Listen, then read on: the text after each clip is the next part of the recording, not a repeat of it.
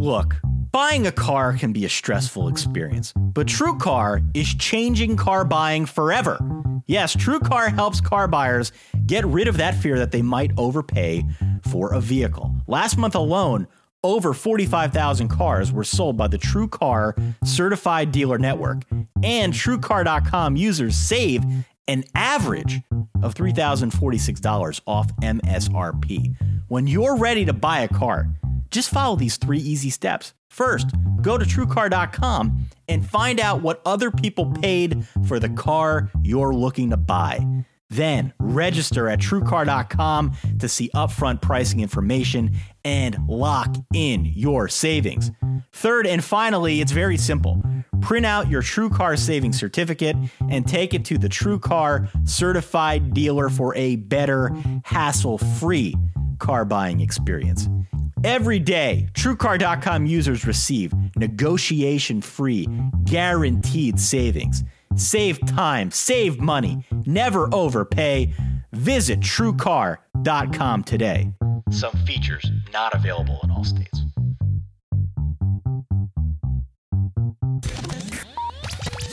Welcome to the Solid Verbal. The Solid Verbal. Come after me! I'm a man! I'm 40! I've heard so many players say, well, I want to be happy. You want to be happy for a day? Eat a steak. It's that woo-woo. And now, Dan and Ty. Welcome back to the Solid Verbal Boys and Girls. Ty Hildebrand here. Dan Rubenstein right on over there. solidverbal@gmail.com. Still the email address. 408-VERBAL1.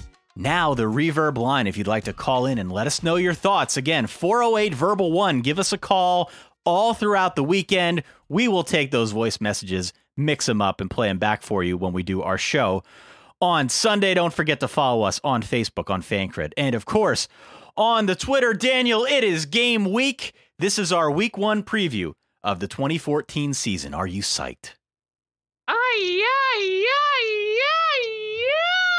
I'm very excited. I don't know what that sound was. That's just what I let come out of me naturally. Yeah. And I feel fantastic. I am ready for this season. I'm going to be honest. I'm more excited for this season than I was last year. I don't know what it was. There was a lot to be excited about last year, but I think physically, emotionally, spiritually, I wasn't in as good a place as I could have been last year. This year, though, I feel great. I'm not going to be watching games in an office as much. I am going to be enjoying football everywhere. The SEC network, I'm told, is a place with a lot of SEC. The Pac-12 network goes to my TV. I'm going to have everything at the ready. Lots of stories, lots of games, lots of Solid Verbal. You know what it could be, Dan? It could be that we've got a playoff this year. You know what? That might be it. Maybe things were getting stale for me, and I am very curious. I'm excited to see the process. I am just ready for new, if that makes any sense. Absolutely. Well, we are fired up for the season. We're going to have a special celebrity guest on. Now, last year when we did this show, our guest was Lex Steele, a gentleman, an adult film star who made us sound like this on our show. A little creepy. This time around, we've got a serious upgrade. No disrespect to Mr. Steele. Jim Ross from the very popular Ross Report podcast, which drops every Tuesday night at 9 p.m. Eastern on Podcast One. Yep. Of course, formerly of the WWE. He's going to stop by here and pick a handful of games with us. And maybe we'll talk some Oklahoma football, since I know he's a Norman resident currently and a huge Oklahoma fan. Yeah, I mean, we were under the impression that Lex Steele was as good as they come. Yep. But Jim Ross that's a big pull, big get. I'm excited for Jim Ross. Big hat, big Oklahoma fan, big opinions, big souses. Absolutely. We're going to talk about all that and more. Again, he's our special guest. He'll be by a little later on in the show. One more time, the Pick'em Pool still is operational. If you head on out to solidverbal.com/contest, you can find the link to get in on that. As soon as you hear this, and if you have not signed up for the Pick'em League, do it. Pause the show. We'll wait. Sign up for the league. Absolutely. Well, let's get right into it, Dan. It's the start of a new season. Dan, time, help. I need picks of the week. We've got a number of games to get through, Dan. We've got our locks. We've got Chris the Capper's locks. Let's start with We've got Katie the Capper's lock. Katie the Capper's locks, right? Yes, absolutely. We've got, we definitely have a look in at the Patriot League. That's right. Yeah, I've got that ready to go. Nature. I've got that ready to go. Let's start with the first major college football game of the new season. Starts Thursday night, 6 p.m. SEC Network. Whew. That's a new thing.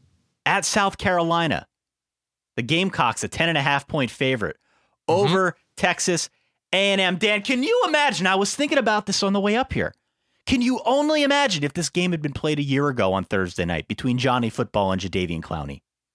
Yeah, that would have been fun as all heck, as the kids like to say. I still think this year's matchup, in the new look team element of it, it feels pretty exciting. I'm very curious to see Kevin Sumlin with Kevin Sumlin players. I'm very excited to see Steve Spurrier in like the 3.0 mold, whatever the iteration of the South Carolina team is as it relates to his time in Columbia. I think it's very interesting. You don't have the superstar Manziel Clowney thing, but you have perceived strength against strength, it appears, with Texas A&M's offense and South Carolina's defense. And if you remember last year, which I know you do. Oh, yeah. When South Carolina played North Carolina on this opening night Thursday game, the big story was how sticky and humid and crampy everybody was. I'm curious to see what kind of role that plays, not just in this Thursday night game, but in all of the outdoor Southern games this opening weekend. Because as somebody, I know you've been down south, but as somebody who's been down south specifically for this first weekend, I've been in both Oxford for this opening weekend in late August and in Athens. It is stanky. Yeah. I'm curious to see who's built up that stamina. South Carolina doesn't play that quickly, but Texas A&M, how quickly they can play in that Columbia thickness. Right. Well, Kenny Hill now is the new starting quarterback in College Station. He beat out super freshman Kyle Allen. There are plenty of playmakers out there, Dan, for the Aggies because Kevin Sumlin, as you said, is recruiting Kevin Sumlin players. Yep. A&M has no less than 57 guys on this team that can catch a football at this point. True. The offense, as you mentioned, is going to be just fine. The problem last year was the defense. 111th in the nation in yards per game. That simply needs to get better. It will get better this season. My argument, though, is not in time for this game. Not in time for South Carolina, which is an experienced, a veteran group. Yeah. This team could win the SEC East. It could win the SEC as a whole because they've got a veteran quarterback in Dylan Thompson, a Heisman caliber running back in Mike Davis, maybe the best line Steve Spurrier's ever had. This team is going to be able to move the ball on A&M in a balanced, methodical way that perhaps wears them down in that humidity. Yeah, it's definitely an experienced line. It's a talented line. I'm not crazy about them as a top-level SEC offensive line, but yes, I think your analysis is spot on. My general takeaway from looking at the strengths and weaknesses, obviously Texas A&M's defense is a huge concern, but their potential for offensive firepower, considering their own offensive line, I think is intriguing as all hell. When I look at this game, I look at Texas A&M's defense being the clear worst unit on the field. Yep. Yes? Yep. They'll play a lot of young guys. I'm very intrigued by Myles Garrett.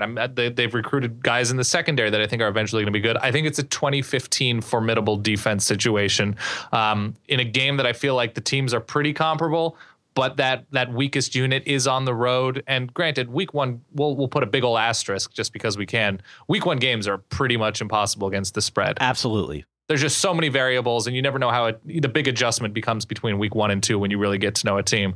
But I'm going with the home team. I like it in the range of like a 33-20 type game. Texas A&M and Kenny Hill will have their moments. I'm curious about that three-headed monster in the backfield for Texas A&M. And make no mistake, we like using the phrase three-headed monster. Yep. Texas A&M literally has one person with 3 heads, which is going to be fantastic. But no, Texas A&M will get theirs, but they're still too leaky, especially the inside of that defensive line. Still too many questions for me on the road. I agree with you. I'm going home team here. I think South Carolina wins the game. I am, however, terrified. And when I say terrified, Dan, I do mean terrified of this point spread. Yeah, because look, A&M's going to throw the football, and South Carolina's main weakness, if there is one on its defense, is the secondary. Yeah. So I'm going to lay the points. I'm going to take South Carolina to win by more than 10.5 at home. But terrified. But it feels like it could be a backdoor covery kind of game. You know what I mean? I do know what you mean. I would be more enthusiastic about the backdoor. You say that's a weird way to start the sentence. If South Carolina didn't have Mike Davis, somebody who can wear a game down and keep the ball for South Carolina. But yes, it does feel like Kevin Sumlin's not going to just concede if he's down 17 late in the fourth quarter. So, certainly it's in the realm of possibility. Let's move on. Another Thursday night game. This one immediately following at 8 p.m. on ESPN. It's Ole Miss, a favorite by 10 points over the Boise State Broncos. This one is a Chick-fil-A kickoff game, Dan, being held at the Georgia Dome because, Dr. Bo was just passing on through rural Georgia. Beep, boop, beep, beep, beep, beep, He cured a herd of sick cattle or something, thought maybe he'd swing by, use that scalpel on the Broncos from Idaho territory. Country doctor, Dr. Bo. This is the first of 2 Chick-fil-A kickoff games this year. Chick-fil-A coming in heavy with the sponsorship money. They did something to their spicy chicken sandwich. I don't know if you go to Chick-fil-A at all. I don't have one near me. So I would like to do it more than I do, but unfortunately, it's just not an option. They did Although something. I did have a lot of fried chicken this week on Easy Call. I saw that. Yeah. If you have a chance, Chick-fil-A did something to the spicy chicken sandwich that makes it decidedly spicier. Maybe it's got something to do with 2 Chick-fil-A kickoff games this year. I'm not sure. Can you not handle it? A little bit of sweat on the old brow. What do you dip it in? Sometimes I'll put some of the honey mustard sauce on it. Okay. I feel like that neutralizes some of the heat. But it's definitely hotter in like the last year or so. Interesting. Is this a consensus among the fine employees that you eat lunch with? I don't know. I need people to write in. Most of the people I eat lunch with aren't brazen enough to go spicy chicken sandwich on the lunch break. Okay. Let's not go crazy, fellas. We got an afternoon ahead of us. Spicy chicken, you rebels. This game is spicing up opening weekend, Dan. Please don't do that anymore. This one's Ole Miss and Boise in the Georgia Dome. Ole Miss, again, a 10-point favorite. Yeah. I am all in on Ole Miss this season. Really? As I am every season. Yeah, that's true. A ton of talent, a ton of guys back for Hugh Freeze. I'm going to jump in real quick. When you're watching a game back, an old game, and all of a sudden an ESPN guy comes up and he says, for the sake of time, we jump ahead in the action. Yeah. And that's when you realize it's not a live game. For the sake of the listeners, I should mention that Ty's audio track is from last October. We now skip ahead in his Ole Miss preview. I'm all in on Ole Miss every season. Yeah, this is true. So the offensive line, a little questionable in my mind, but a lot of replacements. Still a really solid team. My boy Laquan Treadwell is going to be Laquanosaurus Treadwell this year. Oh. Anyone? We'll see if it you like that? It could be your Fetch. It could be your Melgor. We'll see. Where are you at with Ole Miss? Where are you at with Boise here? I like a lot of Ole Miss. I really like Ole Miss secondary. I'm not crazy about Boise. I think they'll eventually be pretty good. I don't think Brian Harsin is the coach that Chris Peterson was for Boise and will be for Washington. There are parts I like. I still like a couple of the receivers. I really like their running back, Jay Ajayi. Ajayi. There are parts. Whereas Ole Miss, I feel like they have come together a lot more. I really like their defensive line. I'm curious with Boise State if they score quickly and Ole Miss adjusts to whatever Brian Harsin's trying to do, how well his adjustment to the adjustment is in a huge dome on the road against a talented Ole Miss team with its own questions. If they can get to Dr. Bo, I'm not crazy about the running game of Ole Miss and how well they can be balanced. Laquan Treadwell's great, but they lose Dante Moncrief, who's been rock solid and a very, very good go-to receiver for a long time. So curious to see how Bo Wallace spreads the ball around. Ole Miss playing with the experience that they do have. I do like the Rebels here, probably barely covering, maybe like a 34-23 type game. Maybe not even that high scoring, maybe like a 28-17. Okay. Well, I would say this. Don't sleep on Boise just because Brian Harsin is now back in town and he's not as good a coach as Chris Peterson, which I agree with, by the way. He does have an experienced crew and he's got that running back. And this is the great myth of Boise State football. the true heart and soul of Boise State football, of the system that Brian Harsin ran at Arkansas State. Right. The true heart and soul is the running game. It's not the trick plays. Sure. It's the running game.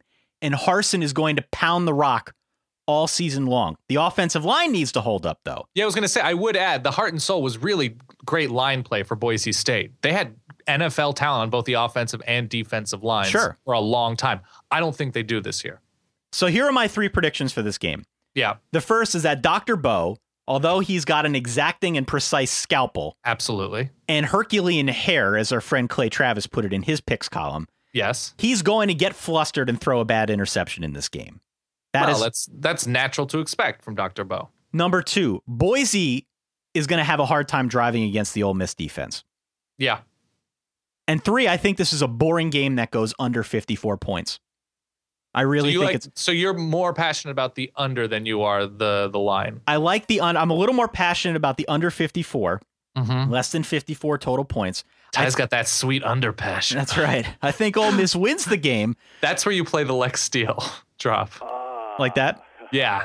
Ty's got that sweet It's under taken me a passion. while to get back in the swing of things here. I'm Right. sorry. No, it's okay. It's the preseason for us too. It's the non-conference episode. Here's why I'm taking Boise State. Okay. Boise's a funny duck in these big non-conference games on opening weekend. And True. I like their experience on defense just enough to keep this one tight. Just enough. I think Ole Miss wins, but I think Boise can keep it tight. And there's also a lot of pressure on Ole Miss too. Don't forget about that. The True. path is reasonably straightforward for them Yep. this season. If they can make it through September and the first weekend in October, they're money. So Yep. there's your season. Do something Alabama, LSU, and Auburn. All of a sudden, you've got a shot at this thing. So I like Correct. Ole Miss to win this game. I think it's quietly one of the better games of the weekend, although it might be more defense than you bargained for. Correct. I think that's all very reasonable. Ty, well struck. Let's move on. 8:30. Oh God. Could this be right? I hope not. 8:30 in the AM, Dan. We're getting an early start on ESPN2. This is true. It's a game in Croke Park, Dublin, Ireland. Is it Between really that early? 8:30 AM Eastern. Oh my God. Okay. Continue. Penn State, a 2-point underdog Yes. against UCF. Dan, here's a headline you don't see every day that we've seen, over the last couple weeks. Right. Quote, volcano could jeopardize Penn State UCF game in Ireland. Oh, Iceland. Can you imagine the sweet, sweet Joe versus the volcano jokes we could have made if Joe Paterno were still coaching? I probably would have made that. Yes. Yeah. 8:30 a.m. It does check out your scoreboard reading. Yeah, they had this couple of years ago, 2 or 3 years ago. There were a number of interrupted flights. I don't think college football was affected by an Icelandic volcano. My God, no. Should this game happen, what do you like in this game? What do you dislike? Obviously, you have paid a lot more attention to Penn State this offseason than most people, especially more than you've paid attention to UCF. Do you like this line? Do you like James Franklin in his opener across the sea? I like this kind of game as a fan. If Yes. I'm James Franklin, and as James Franklin has intimated, he doesn't really care for it. It makes Right. things a little more difficult. Sure. I estimate, as I said on our last show, they will somehow use this to spin Penn State as a cool place to play, and will try to recruit on it to some degree. To recruit Irish people again. To recruit more Yes. Matt McGloins, perhaps. Yes. I like the game as a fan. It's kind of cool that it starts early. You can wake up, drink some mimosas with the family, with the friends. That's what I'm going to do. So I like it from that perspective. The line scares me. Okay. The game scares me, Dan, because Penn State is scary thin, anorexic, if you will, along that Right. offensive line. Well, they should have, at least in the first game, relative depth. at least for You one would play, think. Yeah. right? At least for a play. Donovan Smith, the left tackle, he's the only offensive lineman with any experience. That Yeah. doesn't mean it's going to be a bad offensive line. It just means we don't know what we've got quite yet. Right. So I am terrified that Christian Hackenberg either regresses, gets hurt, or both this coming season. Plus, his top 2 receivers are gone. A freshman's going to have to step up and become the new number 1 wide receiver, because I just don't think the guys they have are number 1 caliber. So I don't know here. The strength of the team is still the defense, which is a familiar spot for Penn State fans. A fair amount of experience on that side of the ball, and maybe more depth than you find elsewhere, which is a good thing when facing a redshirt freshman quarterback taking his Right. first ever college snaps in a foreign country for UCF. Mm-hmm. But I am terrified here I am terrified.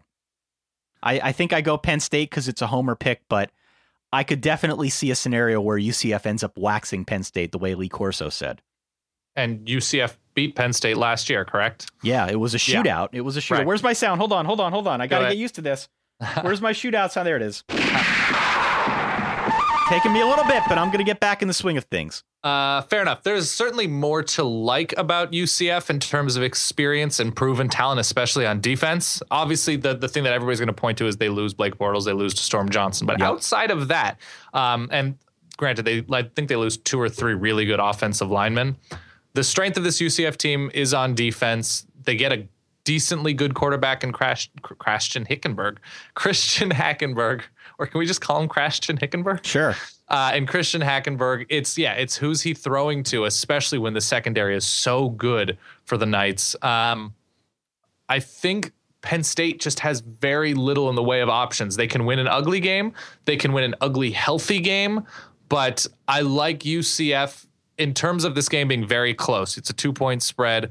I think UCF is probably a touchdown better than Penn State at the moment. They've got a good coach and good coaching staff. Penn State, I still think, is going to be feeling their way through new schemes, especially going overseas to be communicating in a weird non-football stadium, new coaching staff, new everything, lack of depth. Yeah. I like Penn State in the long term. I think UCF is a touchdown better here. I'm going to say Knights 21-13. Yeah, that's a reasonable pick. And UCF, we should add, is loaded at wide receiver. They bring back their entire defense. There are weapons. Yeah, there are defense. Yeah, it's not going to be easy for either side really to move the ball. And I think you're probably fooling yourself if you think UCF's going to take a big step back because they lose their 2 best players. Clearly, this team is the class of its conference. And I think, as you said, maybe a touchdown better. I'm just going to go homer pick here. I think Penn State wins ugly. You know, it's fitting this game's in Europe because it might be more like a soccer match if Penn State's going to win, maybe like 14-10, something of that variety, an ugly football game in Ireland. So 2 games in a row that we disagree. This is correct. Let's move on. Let's see if we can make it 3 in a row. Let's do it. My hunch is that we probably don't here. Okay. 3:30 p.m. It is the second of 2 Chick-fil-A kickoff games, Dan. You know, correct. This is the consolation prize to not play in the grand opener, but hopefully Nick Saban can still have his team ready to play anyway. Yeah, I want to make a confession, by the way. Yeah. My first kiss was also Nick Saban's daughter. Oh, breaking news! Yeah. Clint Trickett, reportedly his first kiss. He came even out more and said shocking. this. Even more shocking. It was a month ago. Yeah. It was 1 month ago to the day. Continue. Sorry. Clint Trickett's first kiss, excuse me, was apparently Nick Saban's daughter, Kristen. Yep. Mm-hmm. The line is 26 in this game, Dan. It's a neutral site. Yeah. Chick-fil-A kickoff game in the Georgia Dome. Alabama against West Virginia. So look, let's be fair here. West Virginia's defense should be better this season. Can't be a whole lot. I mean, no, they actually took a step forward last season. They were really terrible 2 years ago. Should be better. Right. But Alabama's going to dominate here. This isn't even a fair fight. We don't even know who's playing quarterback most of the time for Alabama at the time we're recording this. We don't, but it's still not a fair fight, Dan. No, obviously it's not a fair fight. If there's anything you can point to, it's the possibility that West Virginia has shown the ability to throw the ball well in the relative recent history. And if there's anything that Alabama can be picked on, it's a good passing game with their secondary. I feel like that's the real slim hope that West Virginia can keep it close with a bunch of just like, let's just go for it. Alabama's had injury, just misfortune in the secondary. They've had attrition with the draft. They're going to be counting on in there too deep, at least a couple of freshmen who, by the way, are friggin' outstanding football players. Oh, yeah.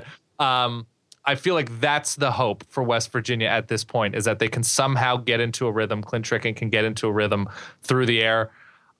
At this point, 26 points without knowing the quarterback, that's a lot to ask.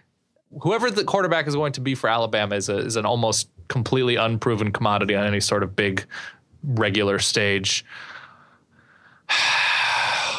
I'm going to say there's a backdoor cover here. I'm going to say it's never really in doubt from the beginning of the third quarter on, from halftime on, but I could see a 34-20 13 game. There it is. 34-13, huh? Nick Saban, Yeah. longtime West Virginia resident, not looking to show up the home Ooh. state. You know what, Dan? Wow. I don't know. That is a good prediction right there. Ooh. There have been some games before where he hasn't run it up. But then again, Derrick Henry against the West Virginia offense. Here's And my TJ question. Hill. Yeah. Does Alabama need a quarterback here? Oh, I should also point out Lane Kiffin at the beginning of a season being in charge of an offense. So I'm throwing out all of my things here. it is Nick Saban's offense. I should be clear, but still, the whole Lane Kiffin, the touch of Kiff, it scares me. You bring up good points. I Yeah. can't go against my gut though. My gut says go with Alabama. They don't need a Alabama minus quarterback anything. here. Minus anything, right? AMA. It's not a fair fight. The defense can't be any worse for West Virginia than it was last season, but that's not saying a whole lot. And Alabama is loaded as ever, especially at the skill spots. So Right. I think Alabama wins this one the way it wins a lot of games, and they're just going to wear down West Virginia with the running game. They'll win something like 37-10, barely cover Yep. that spread. Yeah. 3 in a row, we disagree. Yeah. Disagree. 5:30 on Saturday on ESPN. I'm excited. This one's being played in Athens, Georgia, where the Bulldogs are a 7.5-point favorite against the Clemson Tigers. Dan, if you look at the schedule, Yeah. this is a must-win for both teams, but for Is it? entirely different reasons, I think. Okay. I mean, it's still non-conference. It is, but look, we've got a playoff this year. True. These teams all have a shot. You don't want to go out there Right. and leave a bad impression. Correct. Big stage. By the way, I will have just woken up from a nap for this game, so I will have a lot of energy. Look at Georgia's schedule. This is I don't one have- of 3 or 4 tougher games on the whole thing. If the Dogs can sort out quarterback and defense, which is a lot, Other than that, no, I like their defense. if they Continue. can sort out both those question marks, there's a shot of running the table here. And a win here keeps those hopes alive. Clemson, on the other hand, if you look at their schedule, they're staring down the barrel of a 1-2 start if they drop this one. Maybe even 1-3 if North Carolina lives up to all my expectations. Wow. I think this is a win they need to save face because you know they're losing in a few weeks from now to Florida State. That's going to happen. So here's the question I have, Dan. Can Georgia get the run game going behind a relatively new O-line against a really experienced, really, really stout front seven from Clemson? Right.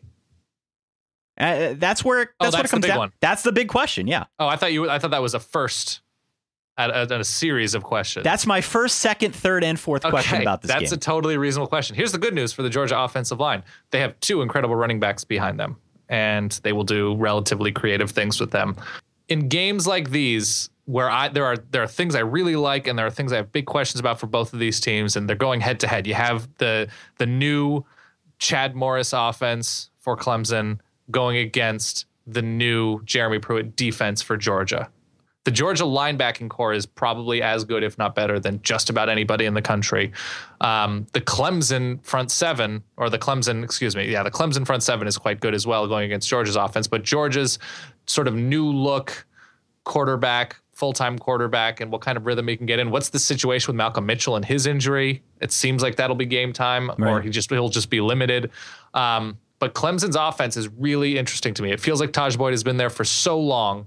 And now finally it's the Cole Stout era. Zach Brooks is out for, I think, the season with a torn ACL. So I am just taking points. There are all sorts of things I like. There are matchups going up against each other I like to see what happens. I feel like it's 2 boulders colliding, and what's going to happen is it's going to be 31-28 Georgia probably. And, the points are taken. I agree with you.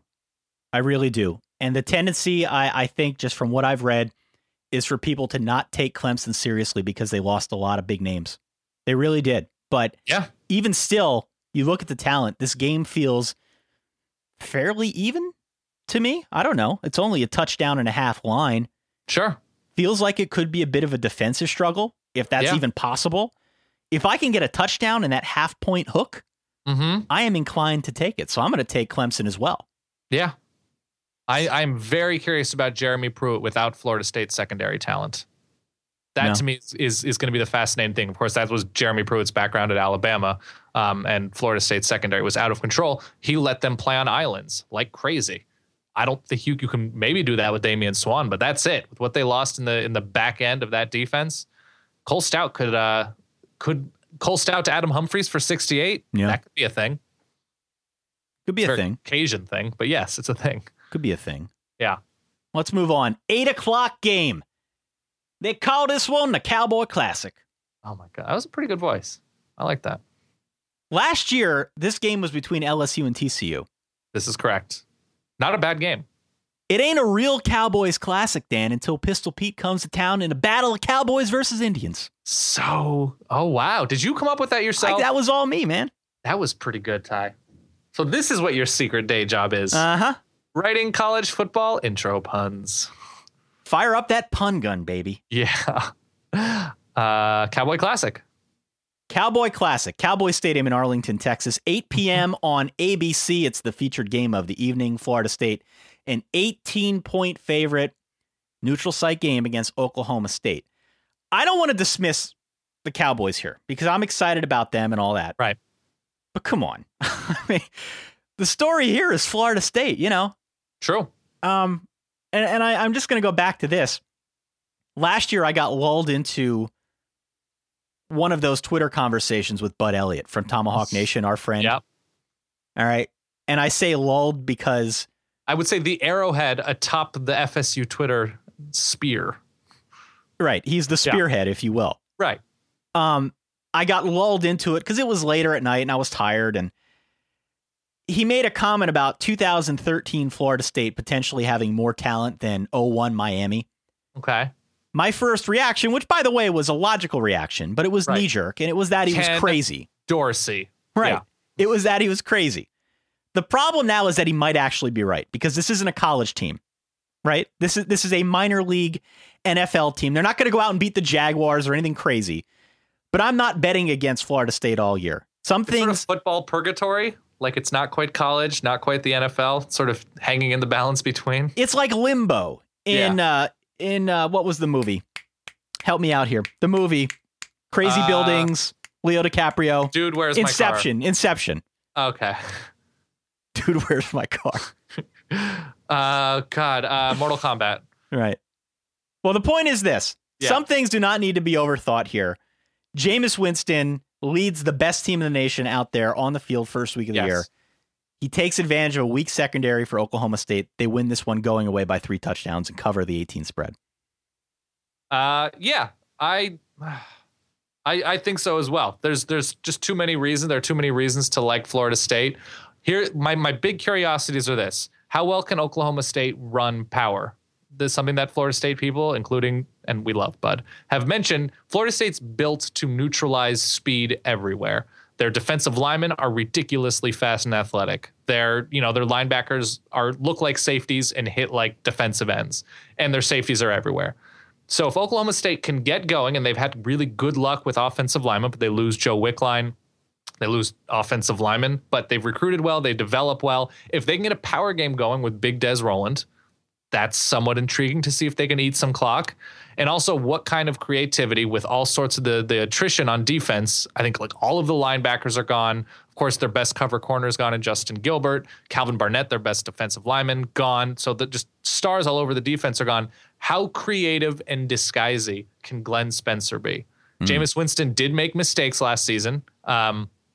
That's a loaded statement, but Jameis Winston made mistakes at the beginning of games sometimes where he couldn't fully get a read on and figure the out football defenses. Field. Yes.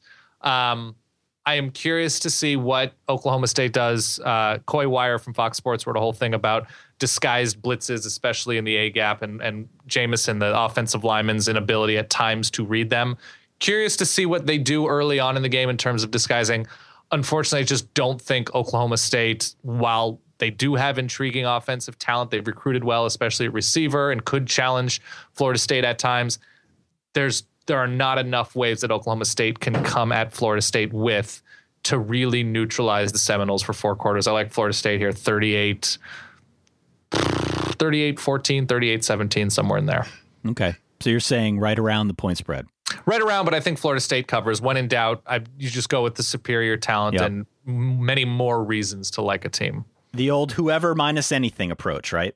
Alabama minus anything, Florida State minus anything. I think that's fair in this game. 2014 Florida State against 2013 Oklahoma State, especially defensively, fascinating. Kelvin Benjamin against Justin Gilbert.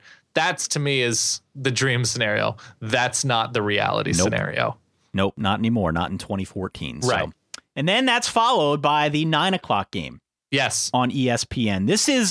This might be the best, most evenly matched game of the entire weekend. Yeah, this and Georgia Clemson, I agree. LSU, a 5-point favorite against the Wisconsin Badgers. These are two fan bases that we compared many, many moons ago on one of our email shows as being more alike than they are different. Correct. This is the Advocare Texas Kickoff 2014 game in NRG Stadium, whatever that is, in Houston, Texas. We determined Advocare vitamins, correct? That is right. Yep. All right. From Paul Meyerberg, quote, LSU has not lost a regular season non-conference game since the first game of the 2002 season. Wow. Maybe if Oregon State had a kicker. Yeah. Yep. So here's what I like about this one. Basically a home game for LSU because it's only about 4 hours away from Houston. Mm-hmm. The matchup for me is Wisconsin's front seven against LSU's offensive line. I think LSU in this game goes super conservative until they have more confidence in their quarterback. Right. That means a steady diet of Terrence McGee, of Kenny Hilliard, of super freshman Leonard Fournette, who, oh, by the way, Bruce Feldman in his bold predictions column said Leonard Fournette would be the first true freshman to win a Heisman. You're going to get a lot of LSU beef up front, Dan. Yes, you are. I like Melvin Gordon. Yeah. What do you think of that one? You like that one? That's pretty. I like Mel Gore. I like the Wisconsin offensive line, but I'm just not confident about much else. So give me LSU by a touchdown here, 24-17. Yeah, the LSU defensive line worries me a little bit. Wisconsin might be able to eat a lot of clock away with experienced offensive line. It's not just Melvin Gordon, by the way. Tanner McAvoy's going to be mobile, at least, in extending plays. Corey Clement's very, very good and a really good changeup to Melvin Gordon. And LSU's defensive line, last year, they were good. They're smaller, and they might not be able to just be on their own island. John Chavis, what kind of help does he have to give this defensive line, which is good, but not the Sam Montgomery, 285 pounds and ridiculously fast good. So that's Wisconsin's big chance there. I like Tanner McAvoy. He's not a true freshman, redshirt freshman. He's an older guy, JC transfer. He was at South Carolina. I'm curious to see LSU offensively, and you're right, going against Wisconsin's front seven, which is pretty much all new. Chris Borland had a fantastic 10 years in Madison. It was time to move on. They're all new up front, going to Houston, playing against LSU in humidity, and LSU's offensive line is enormous. Curious to see who gets the majority of the snaps at quarterback for LSU, what kind of rhythm either Jennings or Harris gets into with, there's experience, Quantavius Leslie and Darrell, whatever, but it's also Trey Quinn, Malachi Dupree. They're working in new guys. How conservative will they be? I assume you're going to be correct in that they're going to be conservative as hell and just run, and probably keep the score low, probably keep the ball in their hands for a long time. So I'm saying 21. I was thinking maybe I said 23-17 on Easy Call, so I'm going to stick with that. So it's another game where the favorite barely covers. Because sometimes you need a little fun with your sports. It's not a sports show. This is a me show. The Steve Zabin Show from Yahoo Sports Radio. Sally, how soon before Scott's daughter Instagrams her? Sports talk with fun and frivolity. Are you out of your mind? I'm not talking about a sports show. God, I sound terrible, don't I? Oh, excuse me. Hello and welcome. Take 3. Listen to the Steve Zabin Podcast on Podcast One. Just search Zabin, CZABAN. I got carried away. I'm very sorry. All right, Dan, joining us now, he's the host of the very popular Ross Report podcast, which you can find every Tuesday night at 6 p.m. Pacific. Yes. At Podcast One. Also, his website and blog are at www.jrsbarbq.com. That's jrsbarbecue.com. Mr. Jim Ross, welcome to the Solid Verbal. How are you, sir? I'm good, fellas. How you doing? We're doing well. I got to ask you, Oklahoma football, a lot of hype this year. You're an Oklahoma fan. Are you buying in? Oh, yeah. Yeah, I think I am an Oklahoma fan. I go to all the games, home and away. I have been doing that for years, which is why we moved from Connecticut, and I left the WWE administration side and moved back to Oklahoma. Was one of the reasons was to be able to go to the OU football games. So I guess you would say I'm a major fan. I left a very nice job, earning more money than I probably deserved to become a professional fan. So I'm all in, man. I love college football and pro football. So now, are you at all nervous that the Sugar Bowl was an aberration last year? No, I'm not. I don't know what it was. I was there on the sideline. Yeah. It looked like an ass whipping to me, but that as it may, I know that a lot of excuses were made about why Alabama lost. I thought they got outplayed, but nonetheless, Alabama is always going to be good. You can't recruit and have these top 5 classes year after year and have massive drop-offs. I'm told they had chemistry problems there last year, a lot of individuals, which I'm sure Coach Saban has corrected. So I don't think I think the euphoria of beating Alabama in SEC country in New Orleans is still with us, but it's not as prevalent as it was,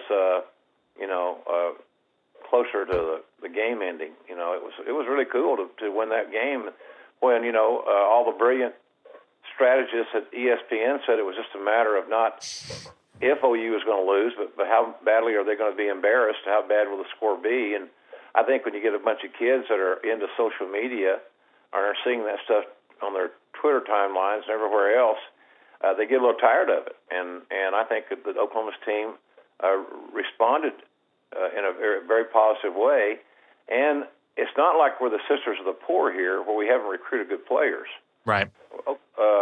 The issue had been inconsistent quarterback play with who we're going to start, who's going to play, and that decision has now been made. It's Trevor Knight, the Sugar Bowl MVP, and Blake Bell is now a 6'6", 270-pound tight end. That's a big dude. Yeah, and they still may run some belldozer and some little options off of that. But nonetheless, I think they got their best players on the field in the right position, and I don't think what our quarterback did was an aberration whatsoever. I remember talking to the defensive coordinator, Mike Stoops, before Oklahoma played Texas A&M in the Cotton Bowl, and Johnny Manziel killed us. And I said, "How are things looking?" He said, "Man, it could be a tough night." He said, "We can't even stop our damn scout team quarterback," and that was Trevor Knight. Right. He said he's played Johnny Manziel in practice all week. He's killed us all month. He's killed us for 30 days. We can't figure out how to stop our own guy, and how we're going to stop number 2 out there. Speaking of Manziel, and of course that prophecy was upheld because Manziel ran wild in that ball game. Oklahoma couldn't tackle him. When you look at this year's schedule, what games have you circled? They have Tennessee early on, and of course Texas early on in October. What games are you most excited for this year? Is it a Baylor situation where you're excited to get them back in Norman? What's circled on your calendar? There's a lot of games every game has something worth circling. Sure. If I had beating Louisiana Tech on Saturday. The alma mater, all those Duck Dynasty dudes, I think it's kind of cool. Then you got the Volunteers coming to town. I don't know if they've ever played in Norman, and that's going to be interesting. Of course, that's an SEC team, so that'll be much ballyhooed by the SEC disciples, and maybe rightfully so. The last time we played K-State in Norman, they beat us. Never laid down on a Bill Snyder team. We know that. The game in the Cotton Bowl is always a bucket list game because no matter who the coach is, it's Oklahoma, Texas. and it's 93,000 divided by 2, burnt orange and crimson. Unique environment. I think Charlie Strong's going to do a hell of a job at Texas. He's going to get rid of all the T-sippers and the blue chippers who don't want to work hard, or the outlaws or whatever. And he's going to. I think he's going to do a great job there. And I don't know if it's going to be this year, but they're going to be very, very relevant, much sooner than people perceive because of the way they recruit. And then, of course, the Baylor game is huge. I was just scared to death that Art Briles was going to be hired as a coach at Texas. It scared the crap out of me because he's got such a great rapport with the Texas high school football coaches. His recruiting is evidence of that. And so we get Baylor at home, which is good. And then we also get Oklahoma State at home, the last game of the year. And they're very young, but by the end of the year, if they're healthy, they could be. That's going to be a very interesting matchup because, we had to go to K-State, to Oklahoma State, and then to New Orleans and to play in our last 3 games of the season last year, and we're lucky enough to win them all. And so if we can just hold home court and win these games on the road that we're supposed to win, then I think this team's got a chance to have a real special year. I really do. We've got to keep our quarterback healthy, that's for sure. That's for sure. Yeah, well, rest assured, if Oklahoma makes that playoff, you'll be there watching them.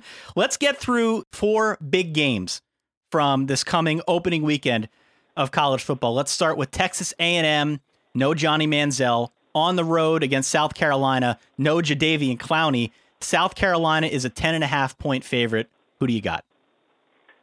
Well, I looked at this list that you sent me. I didn't do a whole lot of research, so I have left myself an out, leaving ignorance to the law. Kevin Sumlin's one of my best friends. He was a great coach here at Oklahoma before he went to Houston, and now he's at Texas A&M, making $5 million plus. He's done a terrific job of recruiting in the state of Texas. Because, you do the math, they're the only SEC team in Texas. That's a pretty good little recruiting pitch right there. He's right outside of Houston, so he can recruit on a tank of gas. Mm-hmm. I just don't think that Texas A&M was going empty-handed. I think that they're probably having a smoother August without Johnny Manziel than they did with him, especially last year. So I'm going to take the points in that game. The 10.5, and go and take the Aggies in a 10.5 against Spurrier's Gamecocks. And I love Spurrier. He's one of the most entertaining guys you could listen to, and it'll be a great atmosphere. But let's just not forget that Texas A&M has still recruited great players the last 2 or 3 years, and it's an SEC game, so everybody's going to have a little bit more sauce in their ribs, so to speak. There you go. So I'm going to go with A&M and the points. All right. Nice. Let's move to Clemson at Georgia. This one being played in Athens, Georgia.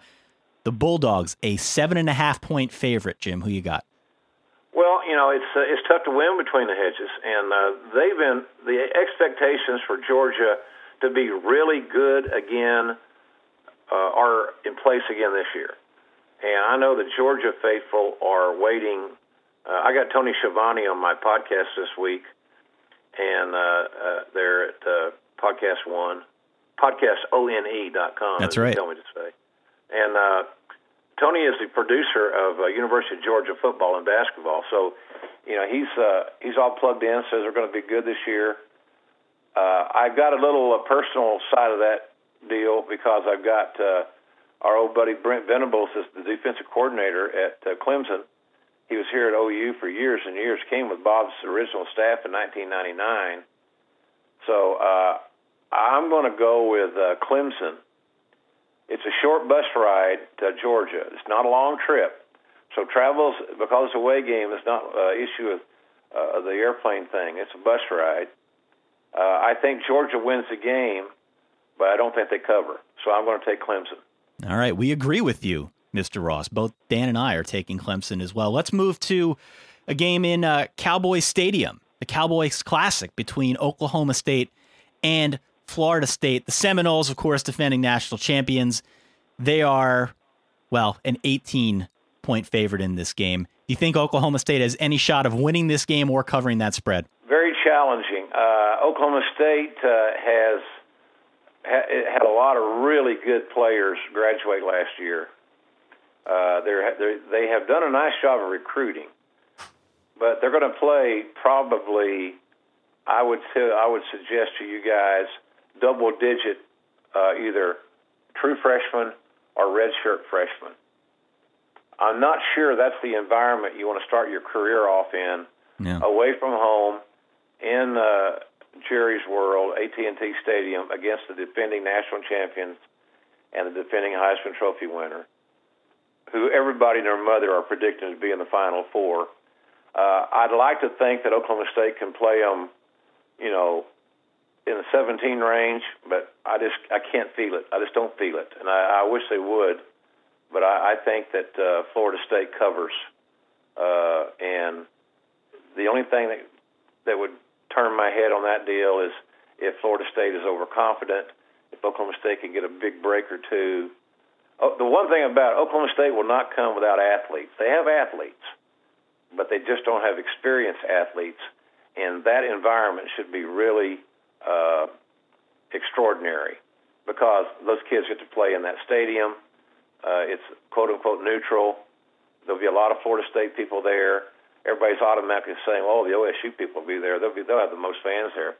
I think they'll have a lot of fans, so I'm not so sure they'll have a ton more fans in Florida State because why wouldn't you want to travel with your team and play at a national TV game and go to that stadium? And so, but long story short, I'm taking Florida State to cover the 18. I just think they got too much firepower, and OSU's got too many young players. Sometimes there's no need to overthink it, right? Yep. All right, final game here, Wisconsin versus LSU, this one being played in Houston.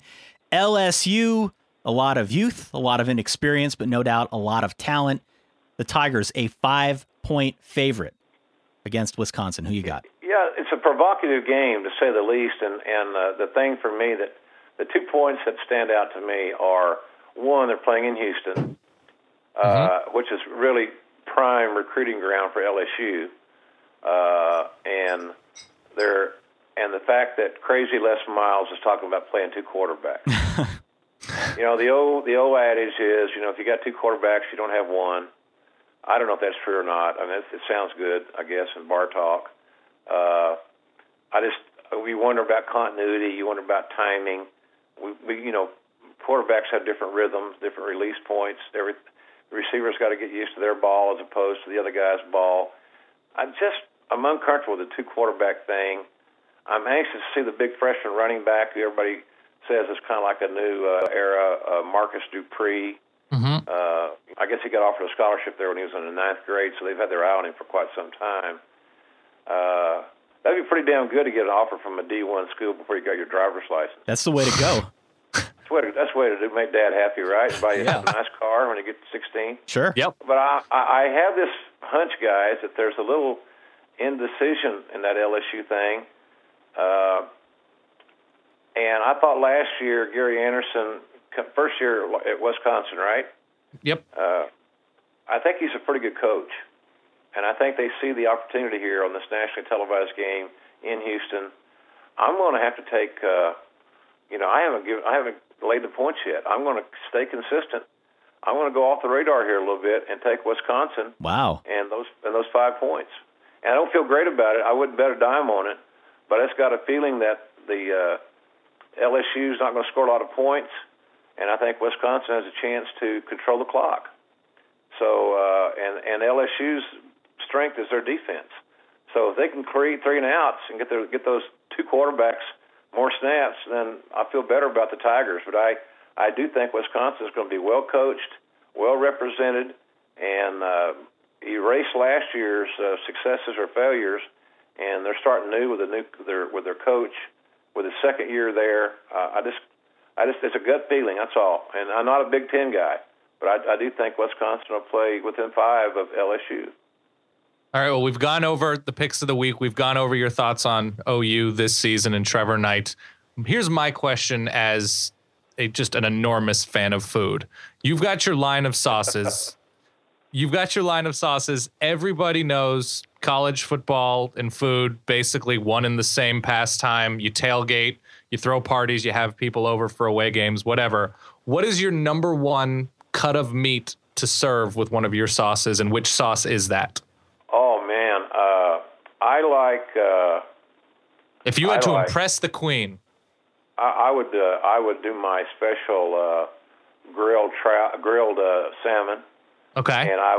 And then when you turn it the last time on the grill, when you turn it over, you flip it. You've already got it done on one side. On the done side, about 2 or 3 minutes before it's done, you take our main event mustard. And it's a high quality jalapeno honey mustard. Ooh. And it's absolutely amazing. And then you drizzle that on the salmon and let it stay there the final 2 or 3 minutes of the grilling cycle. And it's pretty damn hard to beat. I am so hungry. So that's the deal. We make 2 barbecue sauces, a ketchup, a mustard, and a seasoning, notwithstanding some beef jerky. So all made in Oklahoma. It's all good. I didn't want to do a product that was a gimmick. You know, it's JR's gimmick sauce. So you buy one bottle, it's horrible. It's like a lot of celebrities, which I don't really consider myself one, but a lot of cooking celebrities put out their own stuff, and some of it is just god-awful. You're thinking, you just took the money, man. You just took the money because this is not up to your standards based on your television programs. And so I didn't want to be that guy. So our products are good, and they're wholesome, and they're made with great ingredients, and it's an act of love for our family. Yeah, it is. It is. Well, look, we had a lot of fun having you on the show. You're welcome anytime to come on here and talk more about college football or barbecue sauces, Oklahoma, what have you. Again, it's Jim Ross from the Ross Report podcast, which you can find every Tuesday night. A new one drops at 6 p.m. Pacific right on over there at Podcast One. That's podcastone.com, and also the website and blog at www.jrsbarbq.com. Jim, this was a lot of fun. Thanks for stopping by, and hopefully we can talk to you soon. Oh, anytime, guys. I always am willing to talk football, and Oklahoma will have some key games this year, and I go to practice, and one of the few people that Coach Stoops lets in practice, because he knows I don't report my findings to the media.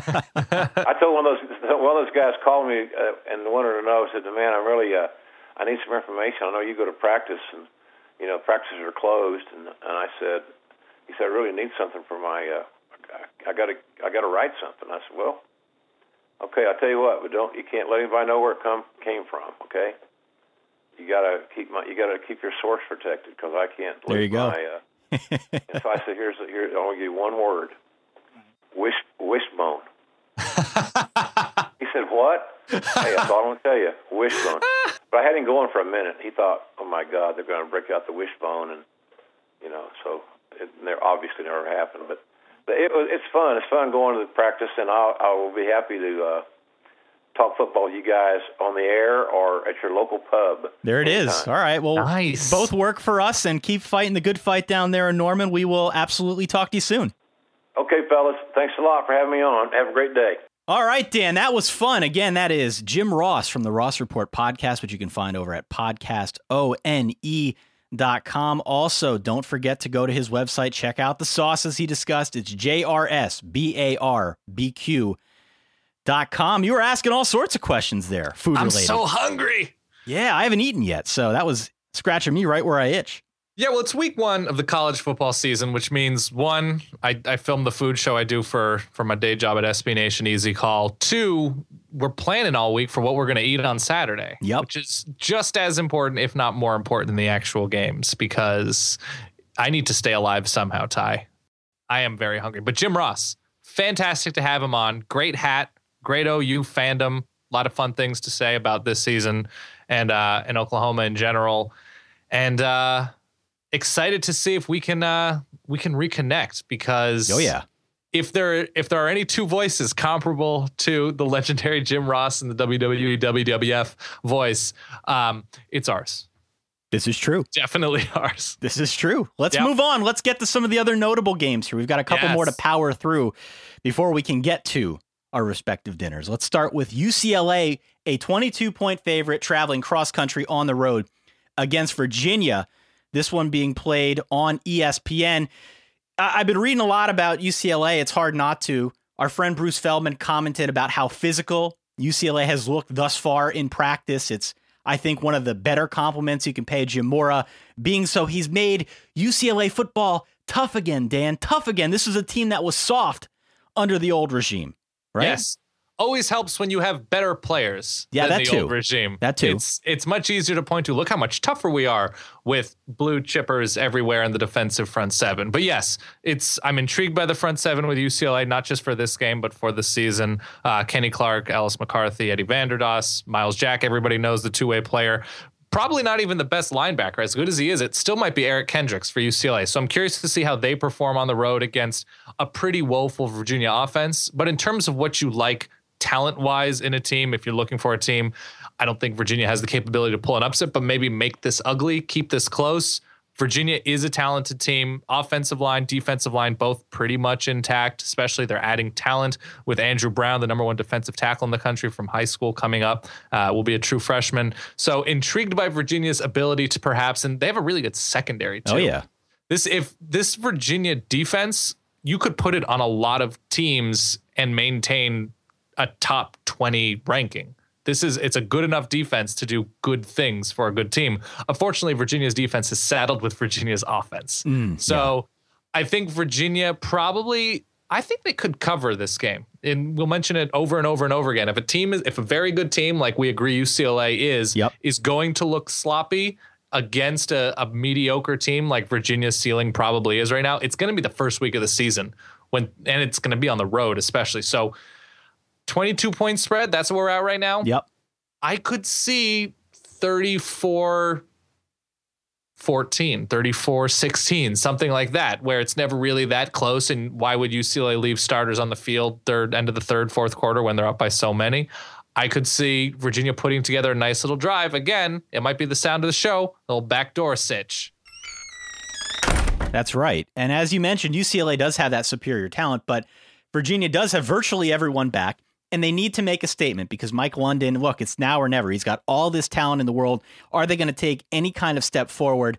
I could see the backdoor cover situation as well here, if only because, like you said, cross-country trip, early going for UCLA, maybe some jitters, clearly a national championship game for Virginia at this point. This might be one of their biggest games all season. So I'm going to take Virginia to cover here. I might end up looking stupid, but who cares? Yeah, I'm curious to see, just in terms of long-term thinking and viewing, I'm curious to see what UCLA looks like in terms of offensive skill. What receivers separate themselves? Of course, Shaq Evans gone from last season. What receivers, whether it's Lucian Payton, whoever, a running back, so they don't have to put a linebacker in the backfield more than they should. I want to see, before I'm ready to crown UCLA as a playoff team, like a lot of people are very quick to do right now, they're the sexy team, I want to see offensive skill come through. Yeah, okay. That makes sense to me. Let's move to the SEC. Another game worth noting, Arkansas at Auburn. The Tigers a 20-point favorite in an interesting subplot, Dan. Wrinkle. Arkansas quarterback Brandon Allen's truck was set ablaze. Torched. Earlier this week. Not a good start to game week here in 2014. Right. Only a few things, I think, in the first week of the season about which you can be really confident. Yeah. Arkansas not being able to outscore Auburn in week one is one of those things that I feel is an ironclad lock. An Auburn team without Nick Marshall for an indeterminate amount of time in this game. Still, I like Auburn a heck of a lot more. Yeah. It's hard not to. I do like the Arkansas running game. I like their line, but they got to learn to pass. They couldn't do that all that well last season when their leading receiver caught just 31 passes. Right. Auburn's winning this game. They're covering the spread. I don't care who's playing quarterback. Arkansas is going to be better, but they're just not going to be better in time for Auburn here. Auburn wins this one, I say, by 4 touchdowns. Yeah, I'm going to say it's like a 44-17. I think it's pretty clean for Auburn. Even without Nick Marshall, I think the two deep now is going to be very good. It's an unfortunate thing about Carl Lawson that we won't be able to see him, at least for most of this year, if not all of the year, for Auburn. But Intrigued to see what Arkansas is able to do defensively. They don't have the talent. They lose their defensive coordinator, Chris Ash, I believe his name, to Ohio State. But I want to see little victories from Arkansas. They can lose by 30 and still offer flashes like, oh, they're going to win 2 or 3 SEC games this year. Maybe that could be a thing. I'm not super confident in that, but they've recruited interestingly enough where I just want to see flashes. I think Auburn's about 4.5 touchdowns better. All right, let's move on. Another game here on our slate. And I have updated news about this game. That's right. Breaking news.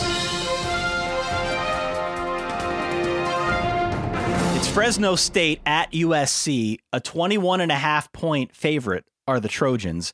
This game on Fox, and I take it your news is about one Josh Shaw. No, my news was going to be USC's fan base is still the most virtuous and wonderful in the country. That was the update, that they are still the best. They are still awesome. No, Josh Shaw, a really strange story. This is bizarre, man. From really heartwarming to just confusing and now bizarre. And now there's at least a bit of resolution. Josh Shaw, the story came out earlier in the week that he had sprained his ankles after jumping off of a balcony. And I'm sorry if I get any of these details wrong, in his hometown of Palmdale, which if you're not familiar with Southern California, it's pretty removed from USC, north of, it's sort of in the middle of nowhere on your way to Bakersfield. In his hometown, jumped off of a platform, a balcony, to rescue his 7-year-old nephew from drowning. It was successful, but had a bilateral sprain of his ankles, high ankle sprains. Then it comes out yesterday, we're recording this on Wednesday, I believe it came out yesterday, that perhaps the story was not as Josh Shaw had presented it to USC and Steve Sarkisian. And then there were rumors about police reports and LAPD involvement, and the LAPD said he was not named in a police report. And then it came out mere minutes ago, as we're recording this Wednesday evening, that Josh Shaw admitted, after insisting his story was true, admitted that he lied to the coaching staff in USC. Oops. And Steve Sarkisian and the USC administration, I guess football administration, has suspended him indefinitely. What does this mean for Fresno State USC? Well, he wasn't going to be playing in this game anyway after spraining both of his ankles. But it means that USC, for a now indeterminate amount of time, for both injury and disciplinary reasons, will be without their clear number 1 cover corner. Yeah. Florida transfer, Palmdale native, Josh Shaw, who was really valuable, could play both corner and safety. They've got a couple good young safeties there, but to lose an entire side of the field, especially if USC had been planning on some island work with Justin Wilcox's new defense, damaging. No. Okay. Well, these two teams played in Fresno at the end of last season. USC won that one by 25. Yes. Now Fresno's taking the trip to LA. They're without Derek Carr, without his top 2 receivers, who hauled in a combined 231 passes last year. Adams is so good. So the gut reaction is to say that USC covers this one going away. Right. However, Tim DeRuyter, in the words of our good friend Ted Miller, Tim DeRuyter and Fresno State, they've got a salty defense. It's aggressive-minded on defense. Yes. That'll keep things interesting. I don't think Fresno can score with USC, at least not at this early juncture in 2014. But I think Fresno can keep the score down enough to lose by only like 17 points and cover the spread. So I'm going to go Fresno plus 21.5. I agree. No, I really think USC is going to be quite good, especially as they get their actual scholarship numbers up. They're going into this game, I think, around 64, 65 healthy scholarship bodies at this point, maybe 63 because of the Josh Shaw situation. I think USC is going to be very good. This is the first game with a relatively new offense, even though they keep Clay Helton, their offensive coordinator, these past couple of years. Relatively new offense. They want to do a little bit more spread, a little more hurry up tempo kind of stuff on offense. Justin Wilcox, of course, installs his more multiple look, coming from their 5-2 defense last year. There are going to be some adjustments there. So it's going to take a little bit of time. It appears, maybe not, maybe it'll be a seamless transition to just learn keys, communicate when you get to game speed, especially with Fresno State playing as quickly as they do. They're going to throw the ball a ton. They're going to put stress on USC's now somewhat depleted secondary, a secondary that's going to count on some true freshmen, very talented true freshmen, but true freshmen nonetheless. I expect Fresno State to stay in this game. I think USC, their talent level is so far above and beyond that they distance themselves late, but I still think your prediction of around 34-17 sounds about right to me. And then finally, it's the Monday night football game. Yes. Miami at Louisville. Louisville, a 3.5-point favorite. This one on ESPN. And you didn't think we forgot about Chris the Capper, did you? Here's his lock of the week. Hey guys, it's Chris the Capper back here. We went 11-6 last year and are now in our 4th season of this little segment. Let's try to pick some winners again this year. For the first week, let's take the Louisville Cardinals -3 at home against Miami on Monday, September 1st. I'm a really big fan of Bobby Petrino in general, and I actually think the Cardinals will be pretty good this year, even though they will be without wide receiver Devontae Parker for a while. They returned 7 offensive starters on an offense that should pick up right where it left off, where they averaged around 35 points a game last year. Miami seems to be in flux. They just named a true freshman as their starting QB, only returned 5 offensive starters. That was pretty inconsistent last year. The Hurricanes also have, major issues on defense. Let's see, 90th in pass defense, 89th in total defense. And that sets up really, really nicely for a Bobby Petrino offense at home, under the lights, on Labor Day, playing their first official ACC game. Another little food for thought. I know that the two teams were different last year, but the Cardinal also blitzed Miami in their bowl game by 27 points. So let's take the Cardinals to win this one and cover the small spread, 34-24. All right. He's got Louisville. He loves the Cardinal in this one. Here's all I got to say. Al Golden hitching the wagon to a true freshman, his first start on the road at night on ESPN for all the pizzas in Louisville's first official ACC conference game in Papa John's Cardinal Stadium. I agree. I think there, even with the losses Louisville had on both sides of the ball to graduation, the draft, whatever, I still think the stability, and yes, I'm using the word stability when talking about the loss of pretty much the entire coaching staff and the addition of Bobby Petrino is more significant than what Miami has gone through with how bad their defense has been, their quarterback injuries and transfer weirdness. I feel good about Louisville. Yeah, I mean, and my hunch is, for a lot of people, picking the winner here is a lot like choosing between freezing to death and burning alive, because people still hate Miami because of those great, intimidating teams under Jimmy Johnson in the 80s. And people are always going to root against Bobby Petrino because he's a snake. So I get it. Trust me. But if you like Miami, my question is why? Why do you like Miami in this game other than Duke Johnson? Unless you love Brad Kaya, the true freshman, who actually played high school about 3 minutes from Casa de Rubenstein, Solid Verbal West, where we did a lot of content, a lot of shows. Yeah. Yes, if you really like the true freshman, who I think is going to be good eventually, I guess that's a reason. But on the road, you don't just waltz into the Papa J, Ty. No. You don't just waltz into Papa John Stadium. I still feel like Louisville, the continuity. Well, I mean, it sucks that Devontae Parker, who is like the clear number one receiver, he's going to be out for a little bit, but they've recruited receiver well. James Quick should be able to step in and make some big plays.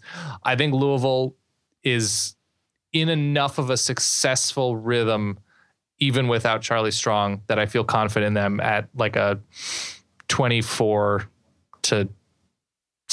clip. All right. Well, Chris has Louisville -3.5.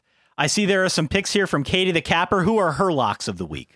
Katie the Capper, who started out her time last year memorably selecting Alabama over somebody because she once knew a boy at Alabama who was super cute. Yep, that counts. And then proceeded to rip off like 81% of her picks against the spread. That's right. For like the next 6 weeks. She has gone with Georgia, Florida State, USC, Texas A&M, and Wisconsin. Once again, Georgia to cover, Florida State to cover, USC to cover their own points, Texas A&M as the dogs to cover, Wisconsin as the dogs to cover. A Midwestern girl at heart. She likes the Badgers. Not a bad pick, Dan. Who is your lock of the week? That's a great question, Ty. My lock of the week, I'm going to go with the old ball coach. I'm going to go with South Carolina. I know you don't feel great about it, but I feel great about it. Lock of the week. Your lock of the week is the old ball coach. Again, Chris the Capper going with Louisville. And mostly it's the lock that Texas A&M's defense is going to be pretty terrible. Okay. I could What see do you that. got? I am going to say Alabama. Lock of the week. I think any goodwill Nick Saban may have is effectively negated by the fact that Clint Trickett's first kiss was apparently Kristen Saban. So give me Bama minus the 26. You've got South Carolina minus the 10.5, and Krista Capper's got Louisville minus the 3.5 at home at night. First ACC game. We've got one more segment left here. Give me some nature, Ty. Only one more segment. Give me some nature. It is the Patriot League lightning round once more, Daniel. We've brought it back. It's out of retirement. One more season. We've got 5 Patriot League games. Let's pick these accordingly, Dan. Go ahead. Yeah, well, I come from Lafayette stock, and you, of course, are engaged to Lehigh stock. That's right. So, a lot of tension. That's what you're feeling right now if you're listening. Wagner, traveling to Georgetown. Got to stick with my Pat League Hoyas. Yeah, you're going Hoyas? Especially after first-time guest Nicole Auerbach stated openly that she herself wants to be a live Bulldog. I feel good about picking Georgetown here. Okay. I am going to go with Georgetown. I am going to go with Georgetown as well, Daniel. A disappointing last few years for the Hoyas, but I feel good. Are you sure this game's being played at Georgetown? Because it seems like it's all the rage lately to play these games at neutral sites on the first week of the year. I did some further investigating, and I did myself discover that the Patriot League, in taking a note from Rutgers, who wants to be the official team of New York City, and they want that sweet, sweet TV money, and obviously Pat League teams are far too big to be playing home and homes. Georgetown Wagner's taking this to China. Oh, Bird's playing Nest? At the Bird's Nest. Going playing Bird's in Nest? that Olympic Stadium. Yeah, I respect that. In about 2-3 short years, obviously Larry Scott's been wanting to do this for some time, and kudos to the Patriot League for jumping on it. You're going to be seeing Georgetown and Wagner shirts across the subcontinent of China, right along the Yangtzes, right along that Yellow River, right along the Gobi Desert, all Georgetown, all Wagner, all the time. That's some good geography lessons there. All right, who else? We both got Georgetown in the Bird's Nest in Beijing. Who else? The Crusaders of Holy Cross traveling to a road game, but you get this, Ty, another neutral site game as they play against the Albany Blue Raiders, or whatever Albany's nickname is. I just made that up. This one's going to be a heated battle, not just because it's Albany Holy Cross, perhaps the superior non-conference rivalry of the Patriot League, but also because they are traveling down Mexico ways to play in Azteca. A violent, passionate, swarming crowd will be there as the Holy Cross Crusaders challenge Albany. And again, perhaps the most violent of non-conference Patriot League matchups. That's right. Holy Cross, of course, a, holy place. Mexico, a religious place. Let's go Holy Cross. Holy Cross. Albany here. I'm going my new state. Yeah. Okay. Next, we've got St. Francis of PA on the road at Fordham. Look, they got to play this one at MetLife Stadium, right? That makes sense. They have to play. It makes Fordham. sense. Some argue New York's true college football program, Fordham. Of course, they had their own run-ins with the authorities last year, but I feel like this year at MetLife, Fordham really is going to distance themselves from the St. Francis Cougar St. Francis team. The Cougar Trappers of St. Francis stand no chance against the Fordham Muskrats, and I feel good that Fordham's going to run away with this one. Vegas has this one off the board because the action is so severe coming for Fordham. I've got St. Francis. I'll go with my home state. I'm going Fordham. Okay. Local borough, Bronx. Next. Colgate at Ball State in the Tokyo Dome in Battle Tokyo, of the Japan. Eights. Yeah. The Tokyo Dome, of course, not a traditional college football site, but I appreciate and applaud the Patriot League for thinking outside of the box, looking to Asia as that fresh new market, and much like they will be celebrating Wagner and Georgetown all along the subcontinent of China. I feel fantastic about the Japanese citizens getting fully on board with Ball State. Colgate makes a good point. They drive a hard bargain. They make it seem like we should be all on the Colgate wagon. But Ball State, Japan, goes together like chicken and dumplings and Toro. That's right. We've been getting all sorts of requests to go on Japanese radio to talk about Ball State this week. It really is strange, and I didn't know where it was coming from until I looked at the schedule. I did a deeper dive. Japan, the country for Ball State. I'm going Ball State. I'm going Ball State as well. Okay, finally, the Virginia Military Institute, which VMI. Represented quite nicely with this drum and fife you're hearing behind me, attacking Bucknell, the Bison of Bucknell. Now, you might be thinking to yourself, though, surely this is a home game for the Bison. You feel good about Bucknell. Not so fast, as Roger Goodell has wanted to expand to the great continent of Europe and London specifically, a burgeoning football metropolis. That's Bucknell will be hosting VMI in Wembley Stadium in London town. Do I feel good about this game? You betcha. I feel great about the Bison. VMI, for as much of a fight as the institutors will put up against the Bison, you got to go Bucknell here. The old adage says, look, you have 2 quarterbacks. Show me a team with 2 quarterbacks. I'll show you a team with none. Also, you show me a Bucknell Bison team in Wembley Stadium, I will show you a losing VMI squad. Yeah, I'm going to go Bucknell, too. All right. You were really struggling there. You pulled it off, though. You sold it well. I feel great about that segment, Ty. Do you have a secret verbal, the first secret verbal of the season? Well, it's been a while since we did a secret verbal, Dan. New friend of the show. I've got it. Chantel Jennings, ESPN. Pac-12 writer. Okay. Who might have the single best new avatar of the college football media landscape. Okay. What is the message going to be, though? I think we keep it in the mammal world with our mammal show this week. Okay. So I listened to an incredible podcast on Radiolab. Right. One of my favorite shows about how they're building a human to dolphin translator, or a couple scientists are at least trying. Mm-hmm. So I'm thinking something in that vein. How's the dolphin to human to dolphin translator coming? And when did you start this project? Something in that vein. Does that make sense to you? Yeah. So some sort of human dolphin language barrier being broached, being connected. Yeah. Okay. What is the Twitter name again? Chantel Jennings. It's Chantel Jennings, Jennings. Okay. Talk about dolphins, talk about translators. Gosh, we want to talk to dolphins. How cool would that be? So we have to presume that she did this. Of course. So it's something like, after studying with dolphins for a number of years, or after studying the speech patterns of dolphins for a number of years, what was the weirdest thing? How about we just say, what was the weirdest thing a dolphin told you in confidence? Okay. Yeah, that sounds good. So after studying this, and you cannot mention that it's from the Solid Verbal. No. The question again is, hi, Chantel, big fan of your work at the Pac-12 and ESPN. After your time studying dolphin speech patterns, what can you say is the weirdest thing a dolphin ever confided in you with? I mean, I think that's perfectly reasonable. Some sort of, do not make any allusion to the Solid Verbal, but, very politely ask her for the dolphin communication dirt. There you have it, Dan. I feel like we got to a good place there. I think so, too. Yeah.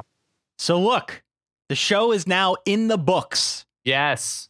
The show is in the books. Big thanks again to our friend Jim Ross from the Ross Report podcast.